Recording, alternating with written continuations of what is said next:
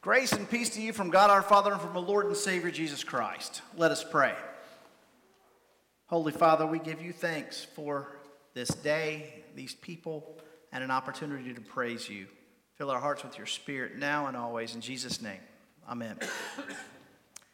Back in 1993 in the NFL draft, the New England Patriots picked Drew Bledsoe.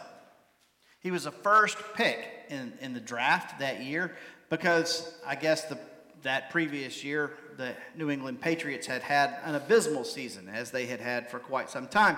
But Drew Bledsoe was supposed to be the hope for them, and he actually did. He turned the team around. He led them all the way to a Super Bowl. He won the Pro Bowl he was in the Pro Bowl 3 times. Great quarterback, and was really bringing that entire program around. But then in 2001, while he was on the field, he was scurrying to the sidelines when he was hit by a New York Jets linebacker who just flattened him, laid him out. It was a clean and legal hit, at least by those standards. Today you can't breathe on a quarterback without getting a penalty, but that's another story for another day. But he went to the ground and everyone thought he had a concussion. So clearly he didn't play the rest of the game. But after the game, they were checking him out further, and his pulse rate had risen.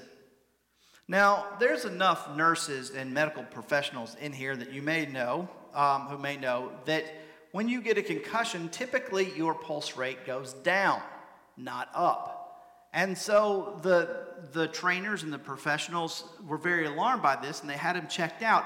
And as it turned out, he had a... what's it called? Hemothorax, is that, hemothorax?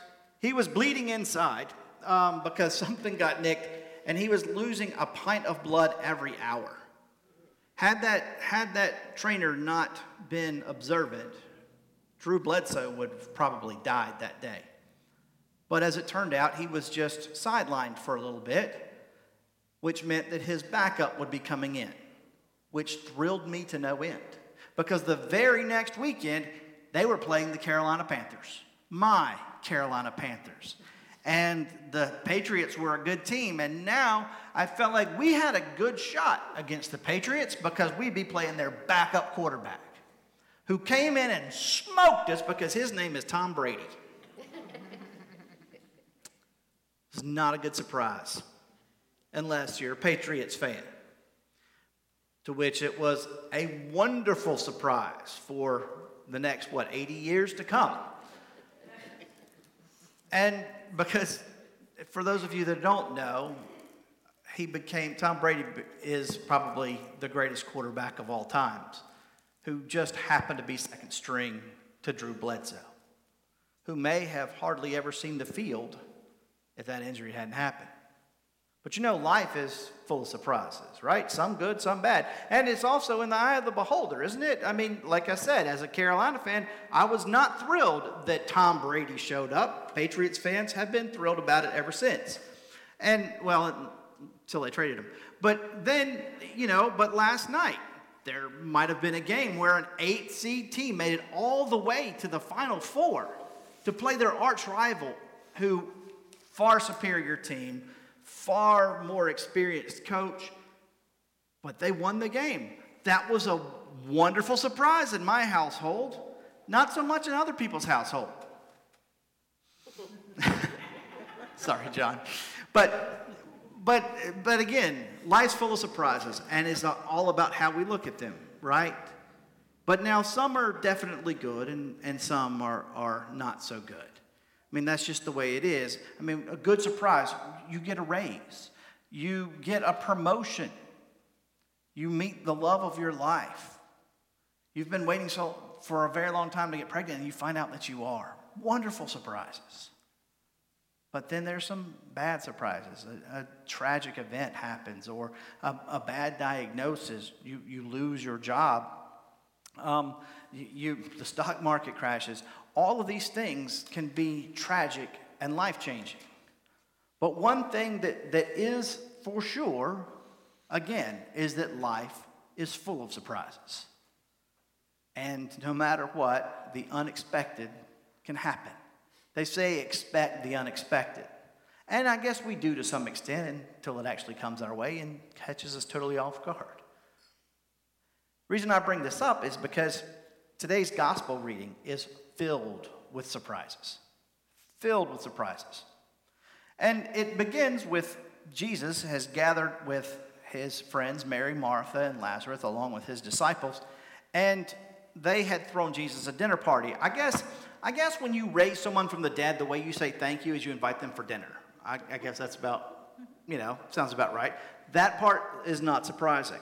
It's not surprising that Martha was scurrying around taking care of dinner, and Lazarus was sitting there eating, and Mary was, being Mary to Jesus. And so then let's start at the end of this passage. One of the more surprising things is in this very nice dinner party, Jesus decides that the greatest mode for discussion would be to talk about the fact that he's about to die. What a Debbie Downer. Of all the things Jesus could have said to correct Judas at that point is like, oh, well, she's getting me ready to die. And so this is for my burial. What? Talk about a letdown for everybody there. Jesus decides in this nice dinner party to start talking about the fact that he was going to die. But then, something else surprising that happened. After Mary had anointed Jesus' feet with oil, Judas speaks up and says, why wasn't this sold for 300 denarii and the money given to the poor? That in and of itself would have been a surprising statement, knowing what we know about Judas, right? It even says so. Let me tell you, John's gospel, not very flattering to Judas Iscariot. Every time his name pops up, in parentheses, it says next to it, the one who betrayed him. Every time. And this one says he was a thief. That part doesn't surprise us. But his first statement does, though, right? The fact that Judas, the one who betrayed Jesus, is the one thinking about the poor. And let's be honest. Have we not all, or most of us from time to time, seen magnificent beauty in sanctuaries, in churches, all kinds of amazing facilities, heard about, clergy that's paid exorbitant amounts. And we think, how much how many people could be taken care of if that money was just reallocated? Do we need a new, 80-foot statue in front of the church when people are starving? Judas had a pretty good question, didn't he? Why wasn't this money given to the poor? Because honestly, as I recall, this perfume was worth about $16,000 to $20,000. I'm curious, ladies, any of you have a $16,000 to $20,000 bottle of perfume laying around? Deacon Deborah does? Stacy doesn't. I sold it. So he makes a good point, doesn't he? And it's surprising that he would say that.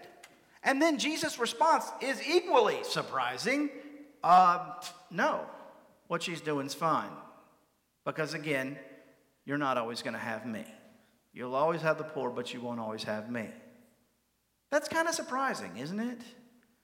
Because throughout Scripture it says that we should take care of the poor. We should do these things.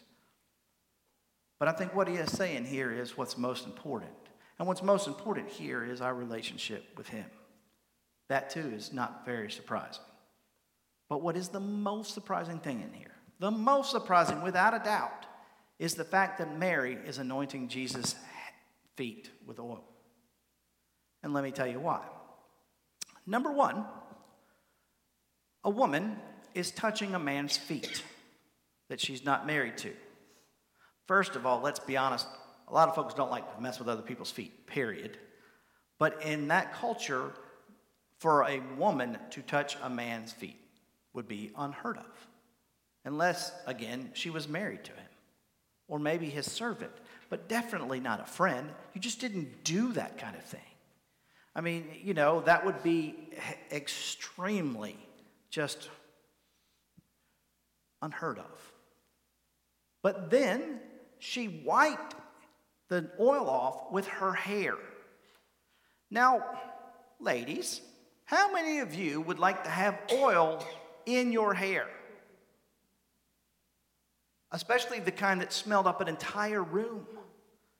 Especially when they didn't have shampoo to wash it out back then. I mean, these are the kinds of things that, and back then, the beauty of a woman was considered in her hair.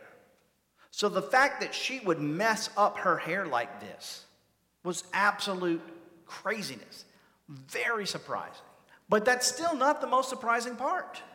The most surprising part of all of this is the fact that she anointed Jesus. That she anointed Jesus. Women would never anoint a man in that culture. Never. A man would anoint a man. But not just that culture. For many, many, many years after that, a man would anoint another man. A pope is still anointed by a man. For many years, when a pastor was ordained, he was anointed by another male pastor. That's the way it worked. Time and time and time and time for centuries. But not with Jesus. With Jesus, he was anointed by a woman. When he died, and women went to his tomb, they were there to anoint him.